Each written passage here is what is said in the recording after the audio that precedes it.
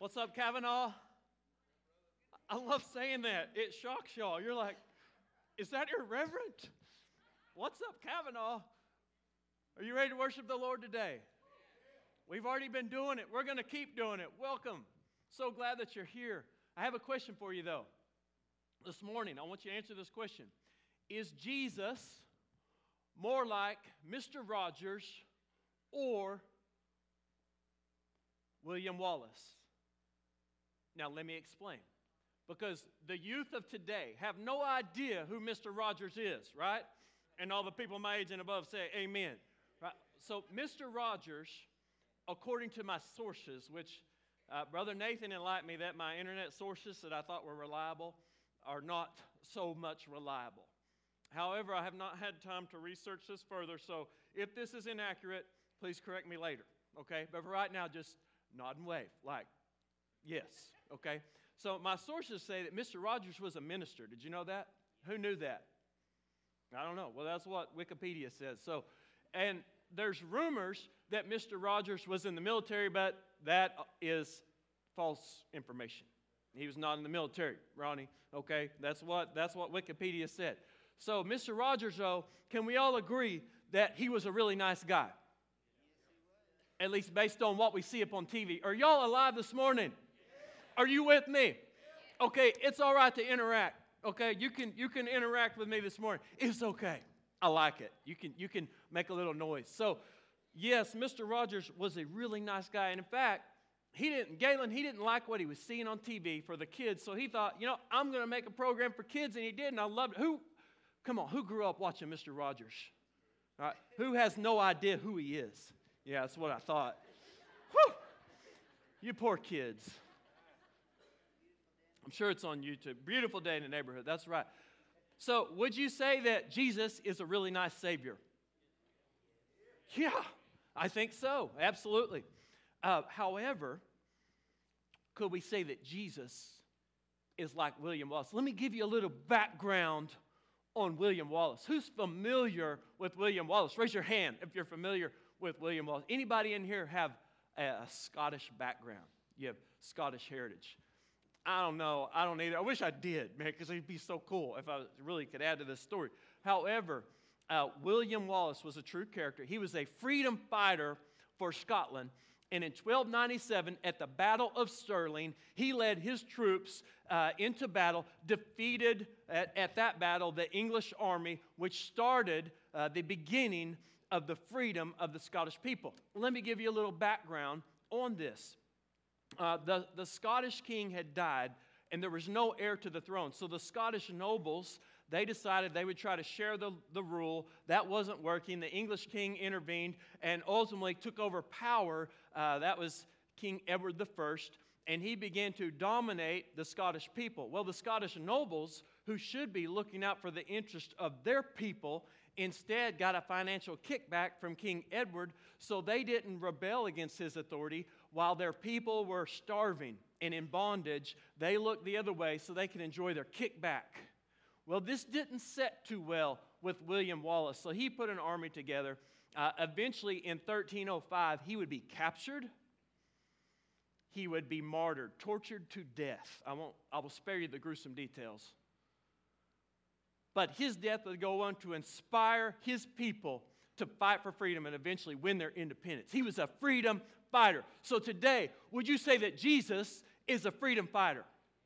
Yes. So we can say that Jesus is like William Wallace. Yes, he's like Mr. Rogers, that he's kind and tender-hearted, but also Jesus is fierce, and he's a freedom fighter, and he came to set us free. So the answer to the question is, it was a trick question, he's both.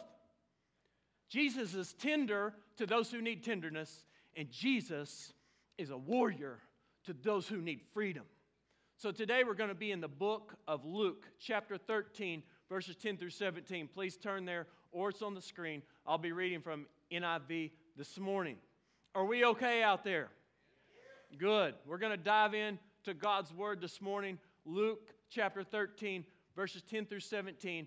And we're going to see today a scripture of when Jesus shows up at the synagogue. And we're going to see some interaction between Jesus and a lady that was in church that day. And we're going to gather, we're going to glean from her life 3 applications that relate to us. Let's read from God's Word this morning.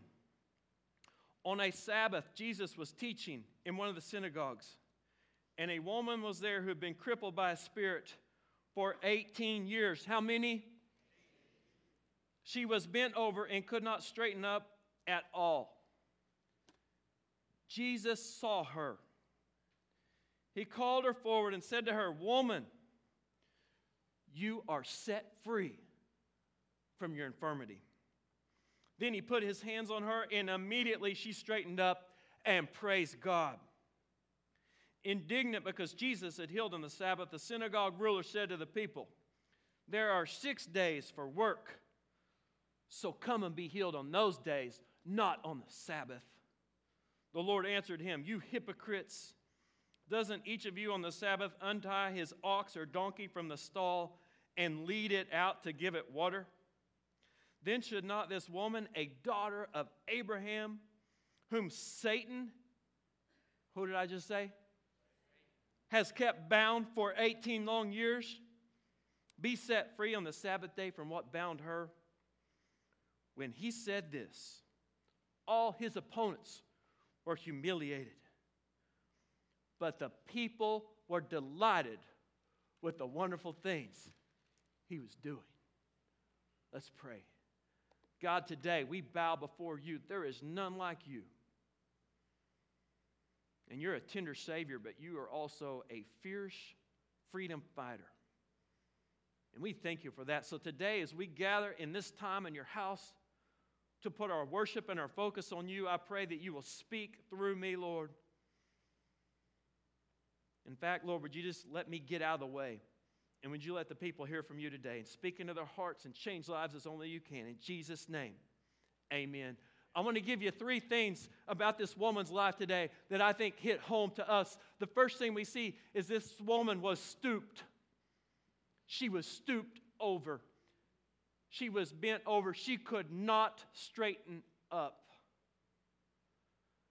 Now, people in the house over 40, how many of you have ever had back pain? Can I get an amen? Can I get an oh me? I'm in my 40s now. Joy likes to remind me 45. I'm not 45 yet. That's 2 months away, okay? Month and a half away now, but what's it matter? Well, here's something I've learned. I'm starting to have a little back pain, and it's no fun. Back pain is no fun. Let me give you a story. You probably don't really care about it, but I'm going to tell you anyway, and you'll probably feel sorry for me and play a little violin. So, not long ago, I was doing a little construction project, and I was picking up some wood, and Dave, I didn't lift the proper way. You know, instead of keeping my back straight and, lifting with your legs, I reached out and tried to pick it up. Well, I felt a little tweak in the lower back. How many of y'all have ever experienced that? Raise your hand. Thank you for the support. You're feeling my pain right. It was right there, I was like, uh-oh. So I'm stretching it out. I'm like, I'm okay. I got this. We're okay. So I stretch it out. I go on work. I kind of forget about it, Just manned up and gutted it out, Just said, this doesn't bother me. I'm forgetting about it. Saturday came, man. I was doing great. Sunday, went to church and worshiped with you guys, okay? Got home. Joy was cooking something delicious in the oven. And so I was going to take it out of the oven. And when I leaned forward to pull the oven door open, it's really embarrassing to tell y'all this. This simple of a movement, leaned over, pulled the oven door open, and she went out. Lower back, boom. I thought Jude had stuck me in the back with an ice pick. That's my 7-year-old. He's kind of ornery, but not really that mean. But, I was wondering there for a second. I mean, all I know is I'm in the floor looking up, and Joy is like, what is wrong with you, weirdo? I'm like, my back's out, And so, pinching the nerves. Have y'all been there? Any of y'all been there? It's not funny, is it? Well, it's funny when it's somebody else. It's not funny when it's you. It's kind of funny now looking back on it, but at the time, I did not think it was funny. So can I tell you, I'm kind of a big baby. Man, I was not being a good patient. So I whined, and Miss Gal moped around, and, and here's the bad part. we were going out of town. The pastors were on a preacher conference, and so that means I had like a 5-hour drive in the people mover. If y'all have ever ridden in our people mover, well, it's a little bumpy, rough. So I felt everything. We stop at a gas station. It take me 10 minutes to get out. I'm like, are you serious? This is, wow. So now I know some of y'all in this room, you're like, you wimp, man. We deal with this stuff all the time. I get it, okay? I'll get there. I got to develop some toughness in this. So we go through the weekend, and man, it was a great time with all these preachers. But I'm telling you, I was hurting. I couldn't hardly move. I couldn't sit still. We'd have speakers, and I'm trying to like, oh Lord, I want to listen, but can you please hurry because I got to get up, and I'm hurting. And praise God for Ray Copeland. Okay, I'm just saying. Y'all know Brother Ray, right? That's our prime-timer pastor here at the church. Well, Brother Ray, he's had like every surgery known to mankind, okay? Lived to tell about it. And if anybody had empathy, it was Ray Copeland. My brother Ray. Everybody else, the rest of the preachers, they all laughed at me. Nathan, you didn't get to go. You'd have been laughing at me if you were there. Man, laughing at me. No, yeah. Did you go to that one?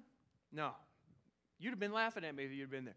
But Brother Ray, God love him. He had compassion for me. And you know what he did? He was like a mother hen, just taking care of me, And I could whine to him, and he just listened, pat me on the head, give me ice packs, heating pads, all this, electrical shock therapy. Ray, if y'all don't know, he's like Dr. Ray, okay? And he's got this medical bag. He's got all this stuff, man. He's giving me I was better than the chiropractor. Who needs a chiropractor? I had Ray. Took care of me, got me through it, and look at me today. Upright and running, right? Until I open the oven door again. Haven't touched that thing since, let me tell you. Whew. Watch out, guys. Those oven doors will get you, okay? Like vacuum cleaners. Stay away from them. Bad. Whew, some lady's going to throw something up here now. Back pain's no fun. But this woman, listen, she had lived with this affliction for how many years? Freddie, 18 years. 18 long years. This woman, people, she couldn't straighten up. I'm going to attempt this. I hope my lower back doesn't go out now. If it does, don't laugh at me. But I envision, this is her world right here. She cannot straighten up. All she can see is the ground in front of her. She can't see anybody. If she wants to see somebody, she's got to turn her head to look at him. And even as I'm doing this, the blood's going in my head. I'm about to pass out right now. Let me grab the podium. You know what I'm saying? This poor woman was in a miserable existence. She was trapped in her body. Now, I consulted a chiropractor. Ironically, one that I had to use one year after church camp. But that's another story for another day. But I consulted him the other day. I said, hey, tell me about, and he's a believer. I said, tell me about this woman, that was suffered this affliction of being severely bent over, couldn't straighten up for 18 years. What would that do to the body? He said, well, first of all, it would stretch out the lower back muscles. So they would be like loose rubber bands. So that even if this woman were able to straighten up, guess what? The muscles would not support her. So she would be like a weeble wobble or like a lollipop that, you're trying to stand up on its handle and it's just going to fall over. He said the second thing that would occur is that because of the displacement of her organs, she would have severe issues with her digestive system, okay? And then thirdly, she would have so much arthritis that formed that the vertebrae would be fused together. So medically, with the medical technology of biblical day, there's no way that she could be healed. And I'm sure she tried it all. Interesting, the author, obviously, of this text is Luke. And Luke, even though he wasn't one of Jesus' direct disciples, Luke was a historian, and he was a medical doctor, and he took great care and detail in researching, and he interviewed many of the disciples, and God inspired him to write the book of Luke. So I love that he gives these medical tidbits, Don, just little tidbits. He throws that in there because that was part of his passion in life. So medically speaking, humanly speaking, This woman was in bad shape. She was trapped in her body, and nobody could do anything for her. She was humiliated, and no doubt she hurt all the time. But there's a second part to this that we don't want to overlook today. Because if you will notice, the Scripture tells us that she was afflicted by who? Satan himself. Now listen to me. There are times in Scripture where people were possessed by a demon. And Jesus would cast that demon out. And if that weirds you out today, it's okay. That stuff is real. And I'm going to tell you right now, if we open ourselves up to Satan, he can invade. That's why we stay away from witchcraft, from the occult, from fortune telling, any of that stuff, guys. You stay far, far away from it. Understand? Do you kids hear me? Stay away from that. I can laugh a little bit about it, but it is no laughing matter. It is serious. But if you're a believer and you've asked Jesus into your life, you don't have to worry about, is a demon going to possess me? Unless you start dabbling in it and you let that into your life. Okay? We're protected by the blood of Jesus. Amen? Amen. But listen, this woman, she wasn't possessed by a demon. She was afflicted. Now, there's a difference. And this is what I want you to catch. Because none of us in this room are immune to being afflicted by the enemy. We have a real enemy. And Satan knows how to torment us. He knows how to tempt us. And wow, didn't Brother Will preach a powerful sermon last Sunday morning from Matthew 4 about the temptation of Jesus? And if you missed that, when you go home today, you pull it up online and you watch that sermon because it was powerful. And we are reminded that, listen, Satan knows how to set traps for each and every one of us. And today you may say, man, this woman doesn't relate to me. I'm not stooped over. I don't have this kind of affliction. Well, listen to me. Satan wants to afflict you. He's got your number. And he can tempt you. And you know what he does with temptation? He dangles it out there. He gets us thinking about it. Pretty soon we act on it, and it bears fruit in our lives, right? And all of a sudden we find ourselves in bondage to addictions.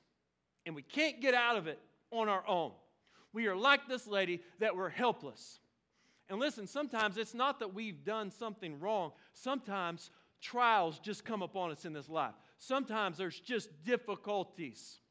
You see, I'm going to go out on a limb here because I don't know this for sure, but in studying through this passage and thinking about this lady and just praying through this, it's what God kind of put on my heart. This was probably a real godly woman. She was serving the Lord. In fact, she may have been a warrior for the Lord. And I'll tell you why later in my sermon that I think this. But bottom line is, I think the devil targeted her because he saw her doing something great for the kingdom that was going to be hindering to him, so he began to afflict her. And he began to throw darts at her. And we see other people in Scripture, right? Job, was he a godly man? Was he attacked by Satan? You better believe it. The Apostle Peter, what did Satan want to do to him? The Bible says Satan wanted to sift him like wheat. He wanted to crush him up and let the wind blow him away. Do you think Satan wants to do that to you and me? You better believe it. You better believe. This stuff is real. And listen, sometimes just the pressure of life, maybe it's financial or relationship, or it's your job, it's health, or it's bondage of sin, but sometimes all these things weigh on us and it begins to crumple us to the ground. And if we're not careful, pretty soon all we can see is right in front of us, the ground and our feet, and we can no longer look up to God and see a purpose and a plan for our life. We lose hope, and all we think about is this problem that's bearing down on us. This woman can relate to you, and we can relate to her, because guess what? Listen to me. Ain't none of us getting out of this life without some scars. Amen? Life gets tough sometimes, people. And some of y'all, you've been through things I never will or can't even fathom. But we're all going to go through some stuff. And we're all going to find ourselves at one point where there's no other person on this earth that can do a thing for us but pray. And this woman was stooped over, but guess what? She didn't stay that way. She didn't stay that way because Jesus shows up in the house. Let's look at verse 12 again from our scripture. When Jesus saw her, he called her forward, and he said to her, "Woman, you are set free from your infirmity." Then he put his hands on her, and immediately she straightened up, and she praised God. There goes my notes. Go ahead, clap for the Lord, please. That's my announcements for after service. Don't wait, they're coming. She praised the Lord. She was set free. Have any of y'all ever been trapped before and you got set free? Man, well, I wanted to find a great story, and I had some stories I could tell, but nothing really just jumped out at me. So I went online, and I was like, set free. And this story popped up, and I remember this story. It happened in 2003. Aaron Ralston, young man, adventurer, mountain climber, hiker, kind of an extreme person. Well, he was in southern Utah, and he was hiking at Robber's Roost. Now, apparently, they call it Robber's Roost because this is where the old outlaw gangs used to hide out after they had, robbed the train, stashed their gold.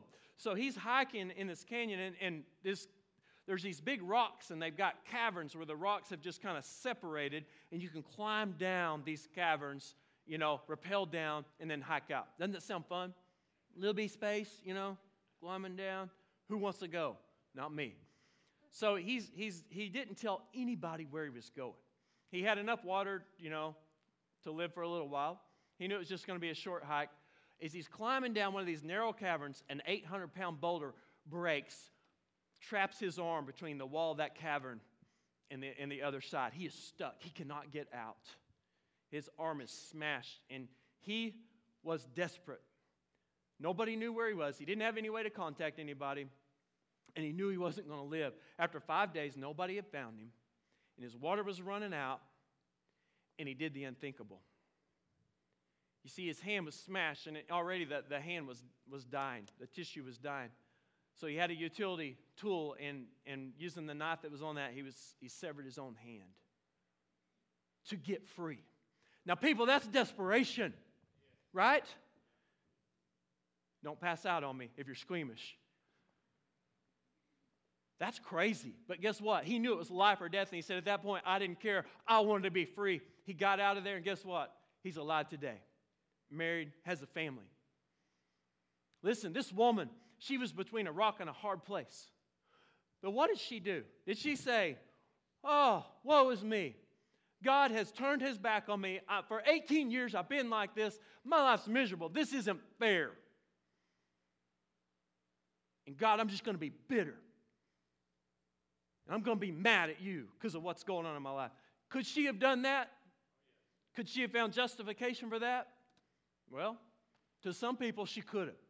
But what did she do? Where was she on the Sabbath? Where was she? Talk to me. She was in church. She was in church on the Sabbath. She didn't let anything stop her worship. She could have said, "I don't feel like it. I'm hurting. I'm just going to stay home." But what did she do? She said, "Nothing's going to get in the way of me and God, and I'm going to be there in his house. And I'm going to praise him even when I hurt. I'm going to praise him." And so she went to God's house that day. And what happened? Who showed up? Jesus. Y'all can talk to me. It's okay. All right? Jesus showed up. Wow. And what did Jesus do? Jesus saw her. He put his eyes on her. Do you think she'd been overlooked for 18 years? Probably. She'd probably just been kind of passed over, set aside. There's no hope for her. People might look at her, have some pity, but they looked away because it was uncomfortable. Maybe she felt insignificant. Jesus put his eyes on her because he wanted her to know, "You're special to me, and I see you. And I love you. And I got a plan for you. Guys, listen to me. I want you to get this. Jesus sees you today. He created each and every one of us. He knows you. He knows everything about you. And He loves you. Your life's not going to be perfect. Don't think it ever will be. We live in a sin-cursed world. But Jesus sees you, and He's going to see you through anything that you're facing. Just trust Him. The second thing Jesus did is He spoke to her. And I wonder, had this woman been spoken to? I mean, really talked to in a long time. I don't know if she had a family. But what if she didn't? What if she was all alone? What if nobody really spoke to her other than just a casual, hey, good morning, good to see you, sister so-and-so. And people go about their way. But Jesus spoke truth into her life. Listen, sometimes you're going to feel like, man, I'm beat up, I'm downtrodden, I'm all alone. Listen, God speaks to you. Right here. This is His word. This is His love letter. This is His inspired story of how we can have a relationship with Him. Jesus wants to know you. Jesus wants to be your best friend. He wants to be your Savior. You can talk to Him every day. Get on your knees. Get in the Word. Because Jesus has something to say to you. Sometimes we're too busy. But we got to make time and let Jesus speak into your heart. And what was the third thing that Jesus did for this woman? He stretched out His hand. He put His hands on her and He said, woman, you are free. What Satan has bound for 18 years is now set free. You are loosed from this infirmity. And she straightened up. The touch of God changed her life. Wow. Guys, that's exciting. And if you're not excited, I'll be excited for you. Because listen, Jesus has reached down and He has touched us. And you say, how, Jason? How can He do that? Because of the resurrection. And when Jesus ascended, He sent His Holy Spirit, which is God in the Spirit. And when we trust Jesus as Savior, God's Spirit comes down, touches us, and dwells in us, making us new, straightening us up. What Satan tried to destroy, God has made new. God has restored. We are forgiven. The bad is gone. People, be excited. It's okay. You can say amen. You can say praise the Lord. We've been set free. We are standing straight because God has given us new life. Wow. I don't know about you, but I'm thankful for that. I'm thankful that I don't have to carry every sorry thing that I've ever done around on my shoulders for the rest of my life. Who loves guilt? It's no fun, is it? And the Holy Spirit convicts us, and we need that, but when we confess it, Jesus forgives us. People, that's freedom. And we can stand up and put our chest out and say, thank you, Lord, because I'm yours. You bought me with a price. And Jesus did that. It cost Him dearly, but He did it out of love. So what was this woman's response? What did she do? Look at verse 13. The end of verse 13, immediately she straightened up and she praised who? She praised God. She was excited. She couldn't hold it in. Do you think she said, thank you, Lord, for doing this? That's my best impression of a lady. Sorry, ladies, no disrespect. She said, woo! I'm set free. I can stand straight. Thank you, Jesus, for saving me. Wow. Have any of y'all ever been excited? Huh? Have any of y'all ever shouted? If you've ever even let a little shout out, just raise your hand. If you ever, little shout, big shout, you've ever done it. Yes! I knew we had some shouters in here. Let me tell y'all a story. Now, this one's true. Nathan, man, he burst my bubble this morning. I thought I was really using, I thought Wikipedia was like legit. Did y'all? Who knew that that's not legit online? Really? I got to get out more. Well, this story that I'm going to tell you is true. Because the one telling it lived it. Are y'all ready to hear it? Yes. Thank you. Pryor High School Soccer Stadium. April 1991. Best year ever.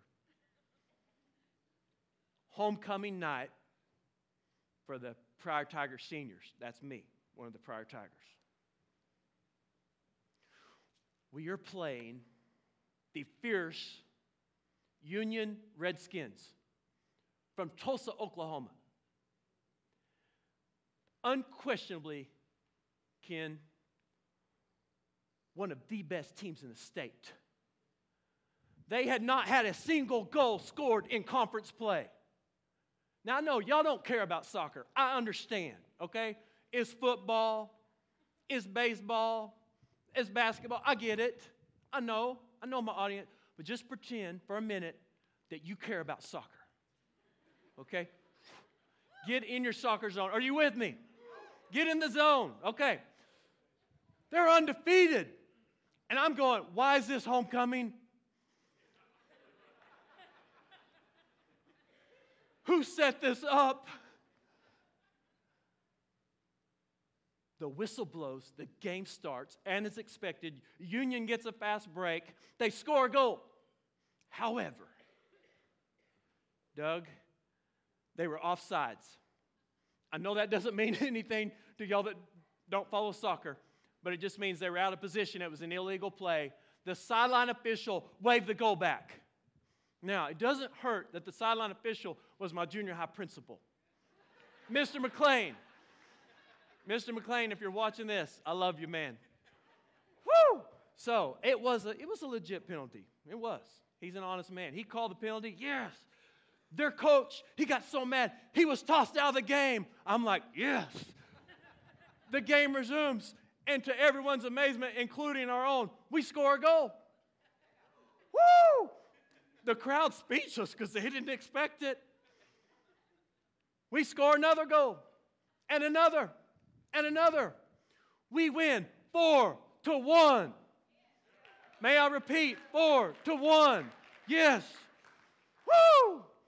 We were so excited. This was the greatest underdog story that was never told or never had a movie made about it. And I know y'all don't care. Right here. I'll never forget it. Now, would y'all say that I'm kind of laid back and chilled? I mean, up here I get pretty fiery, but on a day-to-day basis, you come in, am I pretty chilled? Probably. Pretty laid back. Whew, you think I was chilled at the end of this game? Now, this is our last soccer game. Most of us guys have been playing together since we were 8 years old. Again, I know you don't care, but just act like this is sentimental to you. This was our last game we'd ever play together. That's it. Seniors will never play again together. Oh, my goodness, at the end of the game, we went crazy. We were yelling, we were high-fiving. We made a dog pile at center field. It was awesome. Wow. The crowd went crazy. And then we graduated and nobody cares. And y'all are like, in this story, you're killing me. Whew! We were shouting. Now, some of y'all in here, you call the Hogs, don't you? Huh? Whew! Now, you Okies, you're like, right? No, I'm from Oklahoma, but I'll call the Hogs. I love the Hogs. Just don't play my Cowboys, and we're good. Right? Yeah, Cowboy fans, amen. All two of you. Listen, we get fired up about who wins the game, but Jesus won the war. Who cares about the game? Jesus won it all. And we can be excited about that, and we should be excited about that. Listen, when I was a kid,